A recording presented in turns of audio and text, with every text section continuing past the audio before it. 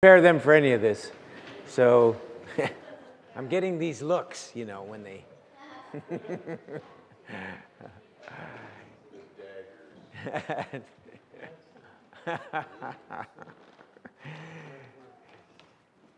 So let's just pray over the message. Father, we thank you for the Word of God that is alive and powerful, sharper than any two-edged sword. We thank you, Father, that the entrance of your Word brings light. And we recognize, Father, that as we walk in your Word, we are counseled in the way that pleases you. But our Father, we want to thank you for more than just the Word. We thank you for the Spirit.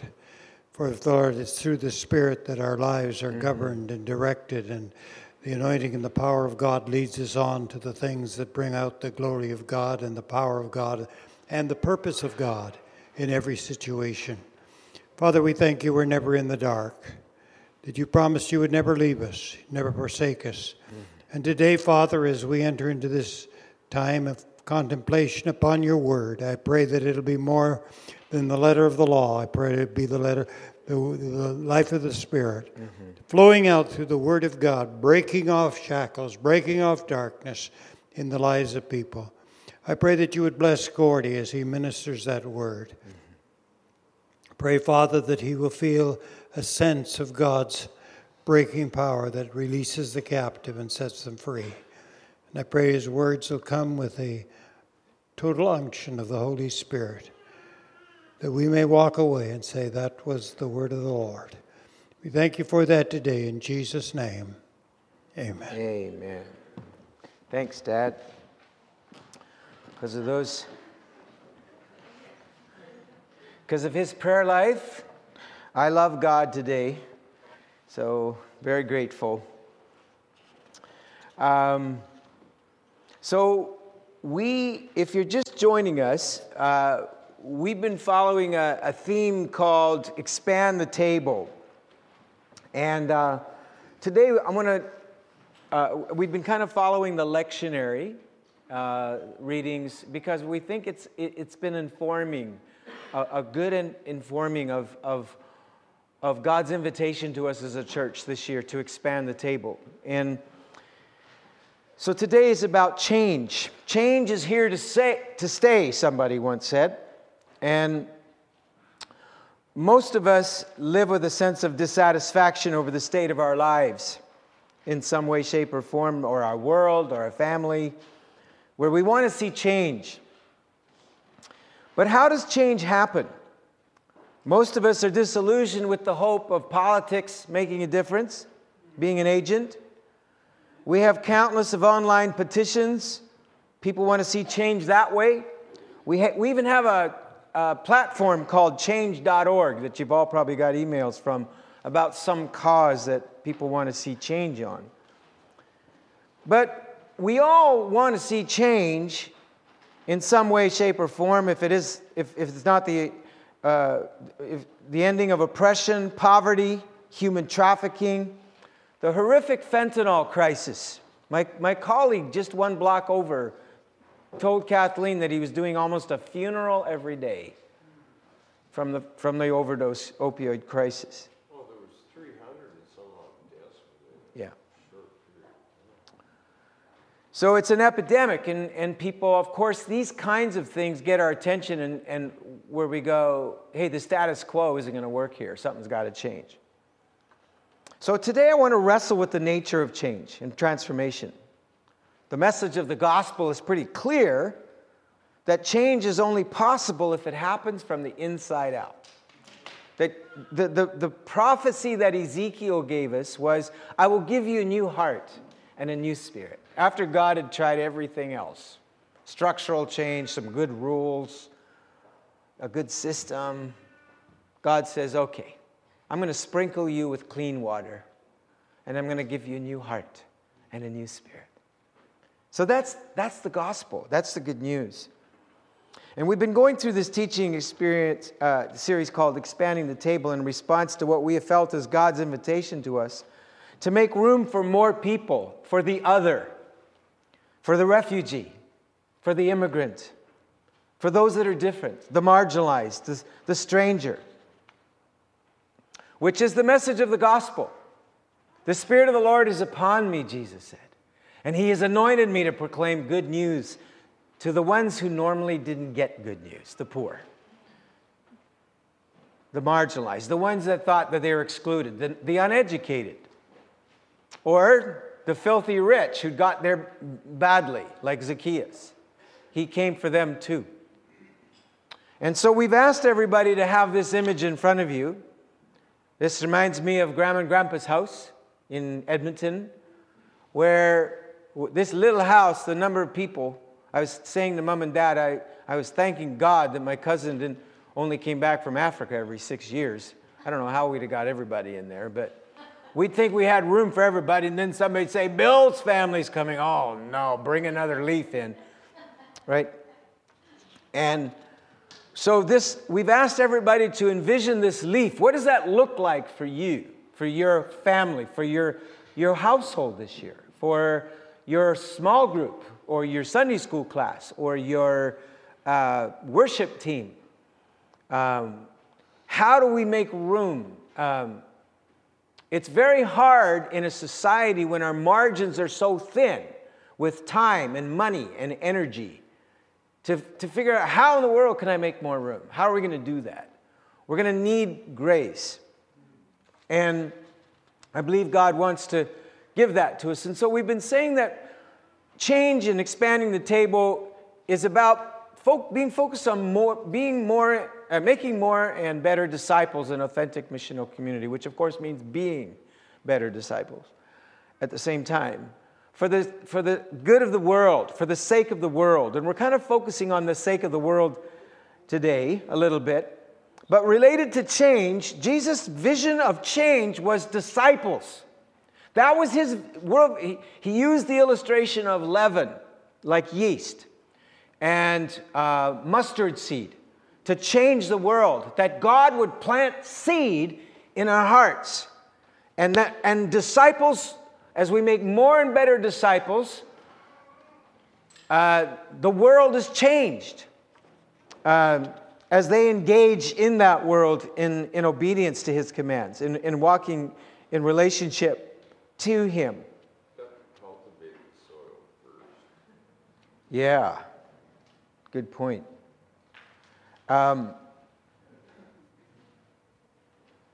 So, did Jesus experience transformation? It's hard to think about Jesus also needing transformation, but He did. He was in His humanity, as God coming and living amongst us as a human being, Jesus experienced transformation. Luke describes it as He grew in wisdom and in stature and increased in favor with God and with people. So socially and emotionally and physically and spiritually, He was transformed. And Scripture brings out today in the story of the Transfiguration a remarkable illustration of Jesus' transformation. So let's look at our text together. After 6 days, this is from Matthew chapter 17, Jesus took with Him Peter, James, and John, the brother of James, and led them up a high mountain by themselves. There, He was transfigured before them. His face shone like the sun, and His clothes became as white as the light. As I said, Mark describes it as bright as the lightning. Verse 3, just then there appeared before them Moses, Elijah, talking with Jesus. That was quite a small group that day, wasn't it? Yeah. So the first thing I want to point out here is that it says after 6 days, and it's important to see that this, I think in order for us to understand the full significance of the Transfiguration, we need to know that it's sandwiched between two critical events in the Gospels. And it says after 6 days, does anybody remember what was the 6 days of, after 6 days of what? Does anybody remember what happened?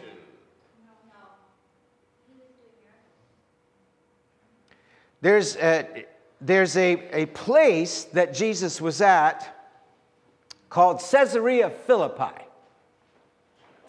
I've been there. It's like Lynn Valley.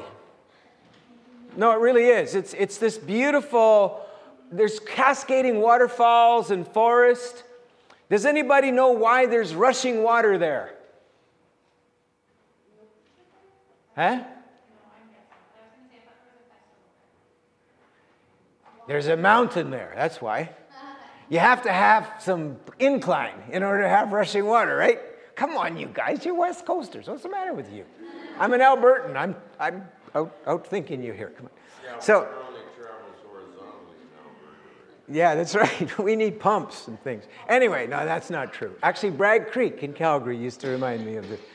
So when I was at Caesarea Philippi, I realized there's this great big high mountain right there. Does anybody know what mountain it is? It's the highest mountain in Israel. It's right there. Mount Hermon. See, I taught my daughter Sunday school well.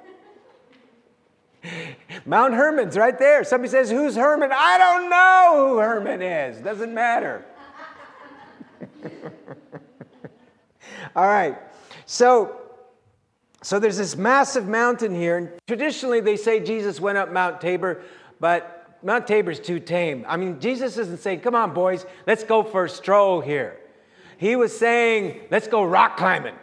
Seriously, it was intense. It was arduous. And he said, the rest of you guys, you haven't been working out enough. You, Peter, James, John. Peter, even though you keep blowing it, you're coming, right? So he takes these three guys up a mountain, and they have this retreat. And we need to understand that up to Caesarea Philippi, the disciples are pretty excited about things. But they're frustrated. Jesus is just like a one-man wrecking crew to the kingdom of darkness. He's healing the sick, casting out demons, feeding thousands. It's just so awesome. But they're kind of going, when's he going to come out with it? That he's the Messiah, that he's the one. Because he kind of kept that subversive and hidden, didn't he? He wouldn't come out with it. So the reason why Caesarea Philippi was so exciting is for the first time Jesus says to the disciples, who do people say that I am? They all raise their hands. Some said John the Baptist. Some say Jeremiah, one of the prophets. Then he looks at them and he says, but who do you say I am? And who answered? Peter. You are the Messiah, the Son of the living God. And he's kind of waiting for Jesus to maybe give it to him for that. And Jesus turns on him and says, blessed are you, Simon, son of John. For flesh and blood, human beings did not reveal this to you, but my Father who's in heaven. And you are Peter. And everybody calls you or reads Simon, but I say you're a rock. And on this rock I'll build my church, and the gates of hell. And the disciples are starting to get euphoric. He is the Messiah. This is the time. And then Jesus says, oh yeah, in just a little while now, we're going to end up in Jerusalem, and your Messiah is going to be, he's going to be spit upon, arrested, mocked, and he's going to die on a cross. And on the third day, he'll rise again. And Peter pulls him aside because he's on a roll now. He's anointed one. And he starts to rebuke Jesus. And Jesus turns to him and says, get behind me, Satan. Have you ever had a bad day? You know, it started out well enough, but things went south, right? So Peter's kind of, whoa! And then Jesus goes on to say, not only am I going to suffer and die and rise again. He did say that. They forgot that he said that, but he did actually, if you look at it, he actually said that. He would rise from the dead after 3 days. And later on, they said, well, when did you tell us that? How many times did I tell you? Right? And so then he says, oh, and by the way, if you're going to be my disciple, then you've got to be willing to deny yourself, take up your cross, follow me. Whoever loses their life for my sake will find it. Whoever seeks to save their life will lose it. For the Son of Man is coming with the Father and his holy angels, and every person will be judged according to their works. Right? So there's a personal accountability there. I read a beautiful statement, I think it was by an Eastern Orthodox, that Christianity calls us to individuality, not individualism. And the difference is individuality is where the real you comes out with all the gifts and the callings that God has given you, but it's in community. Whereas individualism is isolation and disconnection from community.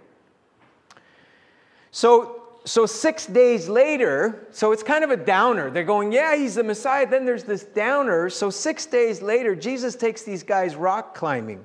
And then they experience this incredible experience on the mountain. But then there's this other story that happens after the transfiguration. Do you remember after the transfiguration, they go down and there's this fentanyl crazed, okay, but he was like it. I mean, this kid was self-harming. He was seizure prone, and the disciples couldn't heal him. And remember, Jesus comes and pulls him aside, and the magnificent Christ shows his disciples what that incredible encounter on the mountain was all about. It wasn't about some kind of, zoning out encounter with God in the ethereal spiritual world. It was all about engaging the world in its suffering and its pain. And it all came together for them. So the second thing is it was a high mountain. And there's the backdrop of Exodus. You remember when Moses went up in the mountain and he saw God's glory, his face shone. But remember, he brought somebody with him. Do you remember? Who did Moses bring up on that mountain with him? Joshua. So he brought his apprentice. He brought an intern. He brought somebody a successor, as it were. It's interesting that Jesus' successor was never one person. He never said, okay, Peter, you're going to take over. He never said, John, but he brought a community of guys up. And I believe that the successors of Christ are his church. He said, those who believe in me, my works will they do, and greater works, because you're going to do it together. Unto him who's able to do exceedingly abundantly above all that you could ask or think, according to the power that works in yous. All right? Community, again. So we as the church are his successors. So there's a remarkable parallel to the Exodus story here. So the word transfigured, it says that he was transfigured. And the Greek word is the metamorphote, comes from the word metamorpho. The word meta means who you are with. Now, you see those letters there, AIP? Does anybody know what that means? Come on, Drew, you know what it means. No, this is a Greek parsing again. So it's aorist, indicative, passive, right? So the first letter is about the tense. The second letter is about the mood of the word. And the third has to do with voice. And there's 3 kinds of voice. Anybody know? There's passive, active, and middle. So passive is where something is being done to you. Active is where you are doing something. And middle is where there's a little bit of both. But it's interesting here that the voice for Jesus was transfigured was passive. In the book of Luke, it says he was praying. And as he prayed, he was transfigured. So the word meta has to do with transformation related to who you're with, and the word morpho has to do with transformation that is consistent with who you already are. You're not changing into something else, but the real you is emerging, and that's the word that's used here, is that who Jesus really was, the glory of God enclosed in flesh, hidden in frail humanity. For a second, they got a peek of who he really was. So number 1, who you're with, and number 2, who you really are. That's what transformation is in the kingdom of God. Heard a beautiful illustration of this yesterday. Marcus was talking to my dad about, and by the way, if you've seen the kind of work that he's done on this preschool, it's unbelievable. And Marcus was talking to my dad, because my dad's a carpenter, and Marcus, I heard Marcus say this. He says, here's the man I credit for helping me discover my inner carpenter. And immediately I thought of this, because it didn't work for me. I spent a whole childhood with this guy who's a genius builder. My dad built 2 churches while he was doing all those other things I already told you about. And I still have trouble doing a screw, right? So there's 2 things. It's who you're with, but it's also who you are. They both have to come together. And that's what was happening here. So what happened is Marcus discovered a part of him, an amazing part of him, just a remarkable innovation with building, but it had to do with who he was with that connected. And so it's like Jesus is with the Father. He's with the Father, he's praying, and all of a sudden there's just something on that high mountain that just tapped into his real identity. And the disciples witnessed this, and they saw it. And it says his face became as bright as the sun, implying that he probably was difficult to look at. And then, so this word, here's what's really important for us in our discipleship today, is number one, it appears in 2 other places in the New Testament. And who does it apply to, this word transfiguration? It appears 2 other places in the New Testament.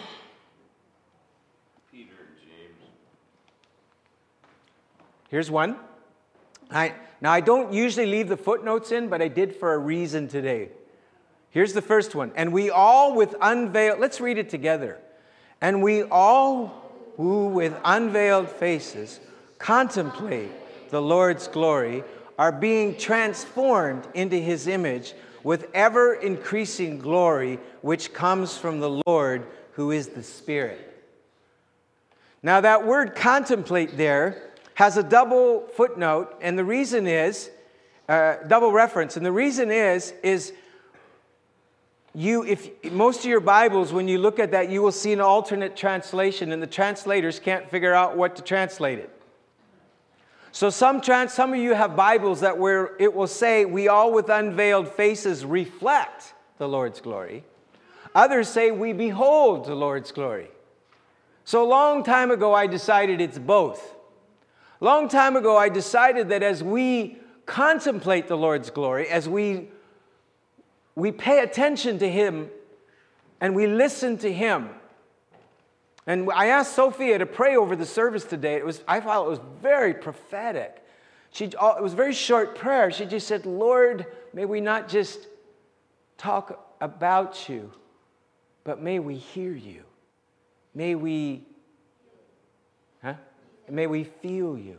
So there's this engagement with God that it's not just about God, it's to God. And it's one of the, I think it's the church, but it's a real genetic DNA for the vineyard. It's not about talking about God, it's about talking with God, in communion with God.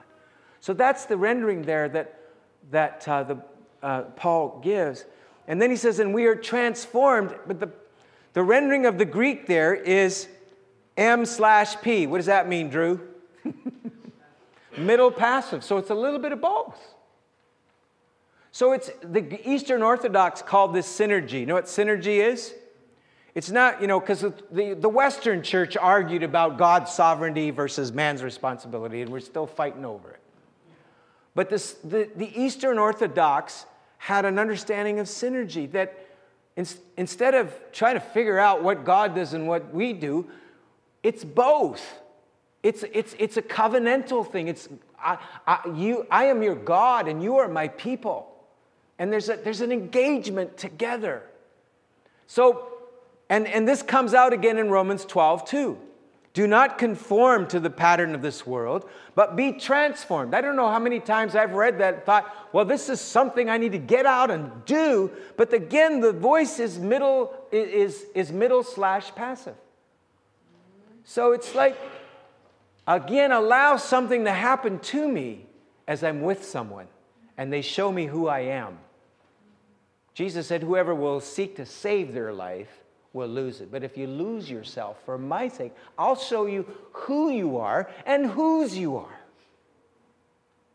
Who you are and whose you are. So then Moses and Elijah show up, and many people believe, and we don't have time to kind of go over this today, that they represented the law and the prophets. And so there was this significant discussion, And Matthew doesn't bring this out, but in the book of Mark, and I think Luke, it says that they were discussing his exodus. The Greek word is exodus there, which is interesting. You know, again, the backdrop of Moses on the mountain. Now they're talking about Jesus' exodus on the mountain. And how's he going to fulfill his exodus? By going to Jerusalem, dying on the cross, rising again. That was his exodus that he was going to accomplish for us, the people of God. So Peter says, Lord, it's good that we're here. This is, in the Greek is, he is beautiful. This is amazing. I don't want to lose this moment. Well, you can't hold on to it, Peter, but you can bring it with you.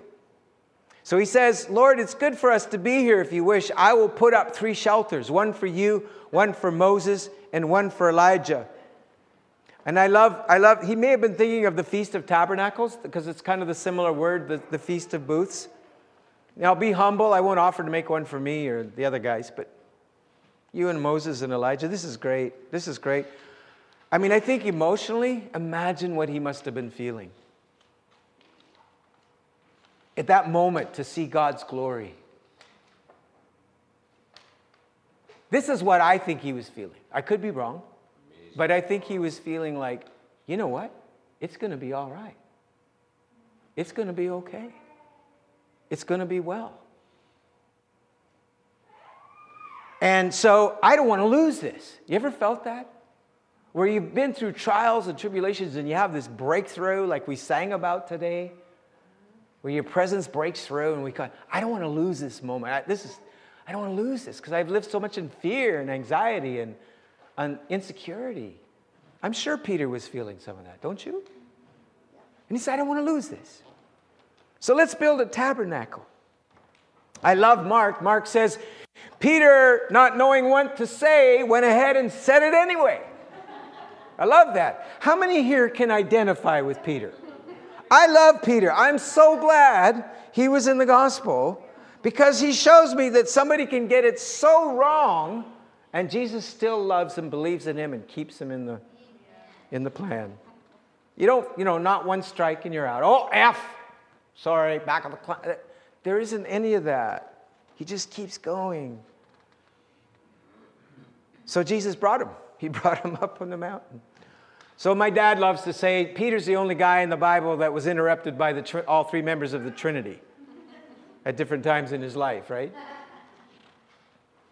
While he was speaking, a bright cloud covered them, and a voice from the cloud said, This is my son, whom I love. With him I am well pleased. Does that ring a bell? Where did we hear that before? Baptism. And what was baptism as far as this church year? What did it launch? Epiphany, the season we're just ending. Isn't that interesting? That they're ending Epiphany with the same words of the Father, but they add 3 words here. What is it? Listen to him. Let's all say it together. Listen to him. Peter and John and James, this is so important for you. There's a lot of voices out there that sound a lot like God. They may be godly people. They may be writers. They may be authors. They may be musicians. And they're all good, but they're not the light. They're a reflection of the light. There is only one light. Listen to my son. Listen to him. So Mom and Dad, come on up here again. I'm really putting them on the spot today. So I asked them to share just briefly examples in their life where they were under pressure to listen to other voices, and they had to listen to the voice of Jesus, to listen to him, the beloved Son. Do you need a chair, Mom? You okay? Okay. Depends how long-winded your husband is. Yeah. Wouldn't be the first time, would it? That's right. No. So, Dad, why don't you start by sharing just an experience through the many, many years of long obedience in the same direction, where what you felt the voice of Jesus was saying to you conflicted with people that may have been in the stature of Moses and Elijah in your own mind and heart, where you had to go with the voice of God. Is there anything that comes to mind?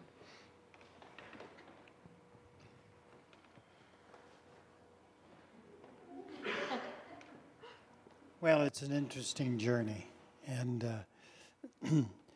I thank the Lord for where He took us. We were in a place called Vulcan. What do you call it? Star Trek captain. Yeah, okay. And we started that, incidentally. We didn't quite get to the moon, but we started. And we'd been there 6 years, and we felt that we were through there. And so we were wondering where we go now. And the superintendent of the assembly said, well, we need somebody here, we need somebody here. And there's about 6 or 8 places that needed a pastor. And he felt that the time to start another church in another city, town I guess it was, when there was so much need for pastors in this place, wasn't the right time to start one there. But we were praying about a move, and I'd mentioned a place, and she said, no, that's not where I want to go. I don't want to go there.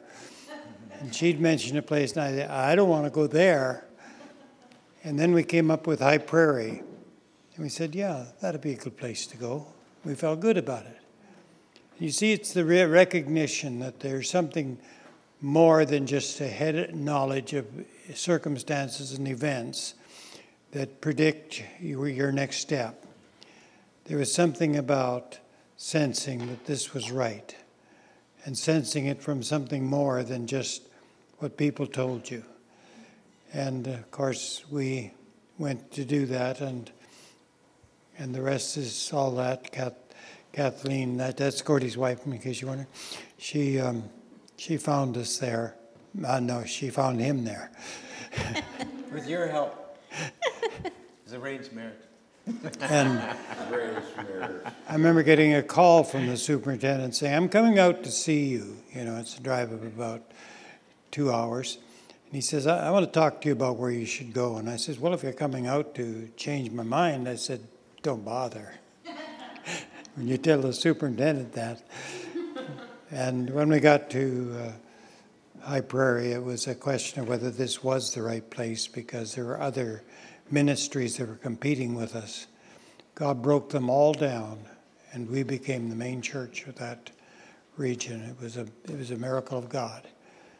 Obedience is what it's all about, even when you can't see what it's like at the end.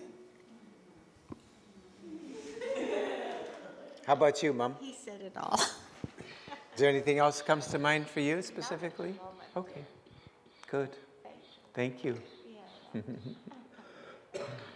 I remember our direction into Falher and that direction.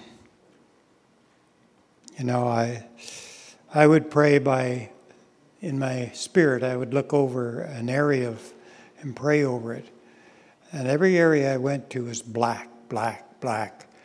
And then I prayed toward the west, which is where Falher was, and a bright light broke out in me, something like on the mountain, you know, bright light, like the garage burning next door. It was a bright light. And I said, well, that's not of God, because they're all Catholic and they're all French. And the next week, I met a school teacher who had just come into the renewal, and he was Catholic. And he was the catalyst that ushered us into what happened up there. And I think that was what God preordained for your benefit, if nothing else. Amen. Thank you. Certainly my benefit. Yeah. Well, I was going to mention that. Yeah, Falher. Yeah. Yeah, Northern Alberta is interesting because you have these, it's very English like most of Western Canada, but you have these communities that are just totally pockets of totally French. And we have some of those, of course, here. But yeah, very Catholic. And so for Dad to follow that vision and to obey God in those days was very, very courageous. He really had to believe that he was hearing the voice of the Lord. Well, just get you on the mic so we can hear you on the podcast. I know you're like me, you have the voice, you don't need a mic, but... Yeah, I was the assistant superintendent of schools in addition to all this. And one of my duties was to go up and visit teachers. And this school that I went to, I had to visit a new teacher, and she was Catholic. And and not only that, she was French. And the only time she taught English was when she taught English. The rest was all in French. Huh. And one day the principal said straight to my face, he said, a non-Catholic, non-French superintendent should never be allowed to visit a Catholic teacher. He told me right to my face. And so, okay, I still have to do it. It's my job. And after this renewal broke out, that teacher was there and so many others were there. And of all the schools that cried to see me leave and go to Calgary, that one gave us the best departure. That nun threw her arms around me and hugged me. Sister Aquinas, yeah. Right? I remember her. Wow. So, this is my son, whom I love. With him I'm well pleased. Listen to him. Can I give you one practical devotional way I do that? Because there's all these voices, right? Yep. So many years ago, and I commend this to you, you don't have to do it, you might find other ways. But every day in my devotional reading, I read a psalm, I read a part of the Bible, either the Old Testament or New Testament. I just read through the scriptures from the Old to the New and then start all over again. But every day I combine it with a time of Lectio Divina in the Gospels. And that just simply means I take a story of the Gospel. We call it a pericope. It's just a self-contained story of the Gospel. And I just spend time with that. And I just say, Lord, I've heard your voice through these other parts of Scripture, but God, who at sundry times in diverse ways in the past has spoken through the prophets and angels and whatever, has in these last days spoken to us by his Son. Listen to him. Listen to him. So that's one practical way I commend to you. You don't have to do it that way, but that's an example of making sure that Jesus is the center of our discipleship.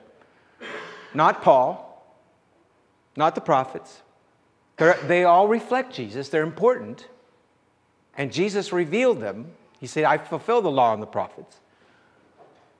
But we get in trouble when we get more focused on the reflection than on the light. So when the disciples heard this, they fell face down to the ground, terrified. But Jesus came and touched them. And here's what I hear the Lord saying. When it says, listen to him, I feel that Jesus is actually speaking to us this morning. And he wants to say this to us. He wants to leave us with this. They fell down terrified. Verse 7, but Jesus came and touched them. Get up, he said.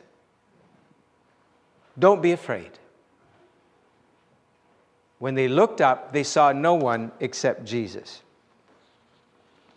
There is something about fear that paralyzes you. There's something about fear that you can't get out of bed in the morning. There's something about fear that gets you to stop going towards your dream or something, an act of obedience, moving on with your life, engaging. Fear stops you. Fear keeps that real you suppressed. And I hear Jesus saying this over us today. VEV, each one of you. He's coming and he's touching us. He's touching us.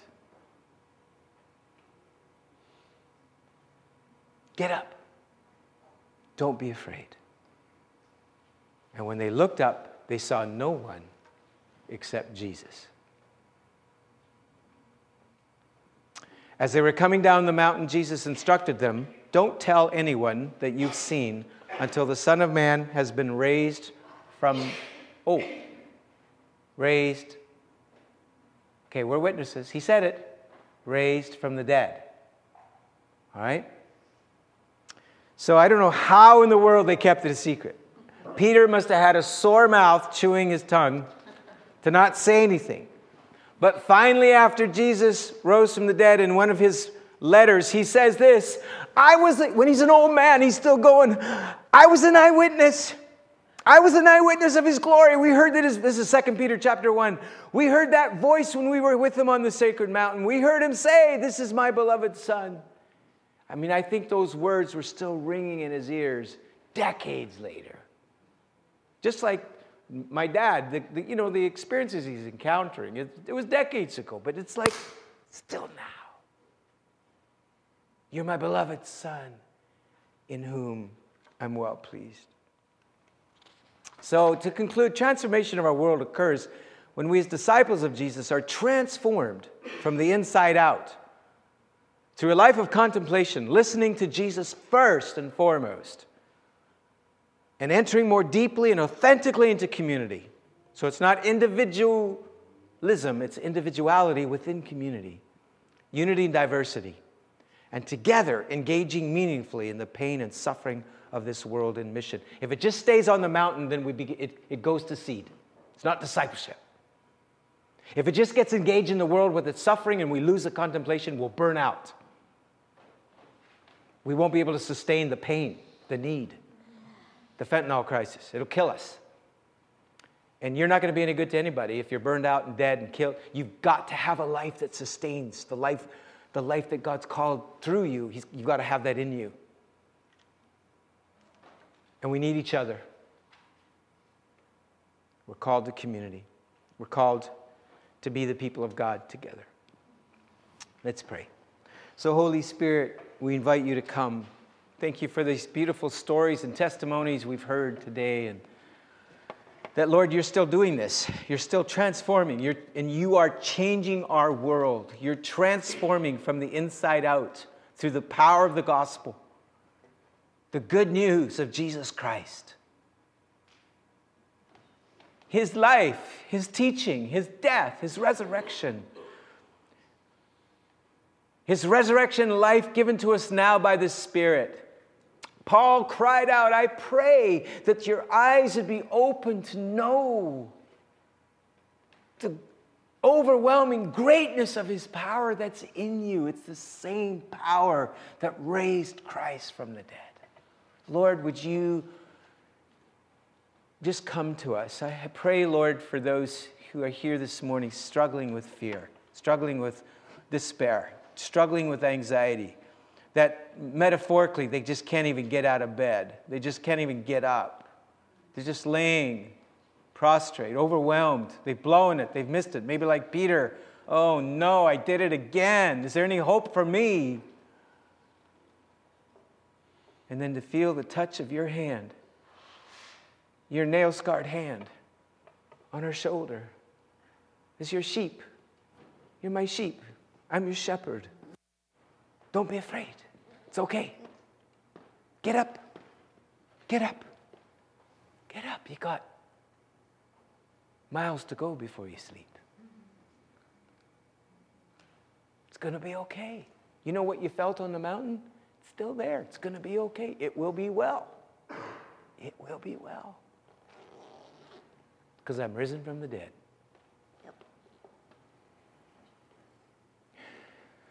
Just let him come. Just let him come.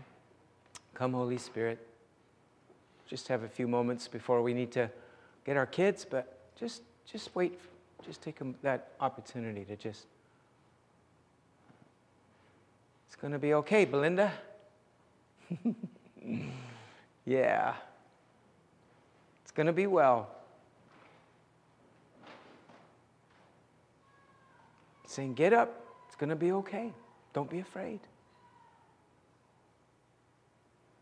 Some of you still walking through some grief, lost loved ones this year. He's touching you. Finish your race. Finish your walk. Long obedience in the same direction.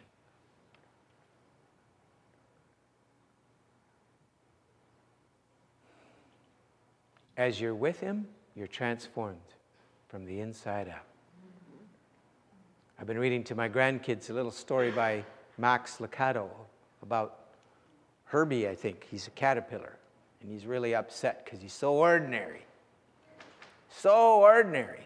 And all his buddies are trying to tell him, God loves you, Herbie, just like you are. He loves you just like you are. And isn't that where we get the word metamorphosis from? Is from the caterpillar turning into a butterfly.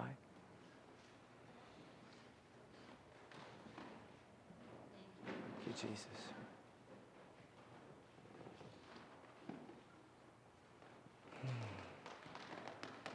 Amen. Why don't we stand together? If the Lord is just speaking to you, working in you, and you'd like more prayer, I encourage you to do that, to get more prayer. That's one way that we allow ourselves to be transformed, is the way Jesus did, as he came into as he practiced prayer. Don't get into the thing of, I prayed these many hours, so this much more will happen. That'll kill you. Don't do that. Just be a person of prayer. Let your whole life be prayer. That's contemplation. So sometimes for me, it's praying intensely in tongues as I walk down Burrard View and through the neighborhoods, crying out to God for the brokenness in our city, and that intercession comes. But a lot of times it's just shutting up and being quiet and listening. And prayer is more about seeing the Father at work. Jesus said, I do what I see the Father doing. That's middle voice, passive. Middle passive is I see the Father doing it and I do it with Him. That's middle passive. It's not me being the initiator. It's not me making it happen. But it's being attentive to what God is doing and doing it with Him. Isn't that more restful? Isn't that a little more sustaining? Long obedience in the same direction. My longing desire for each of you is that you finish well. So hear the Lord's invitation just to a sustained life of contemplation, of prayer, being prayer.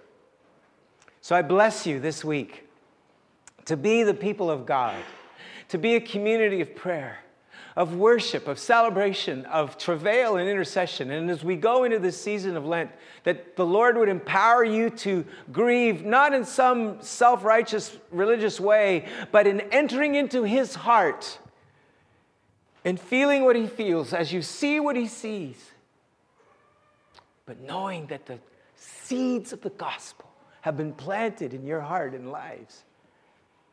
And He is changing our world from the inside out.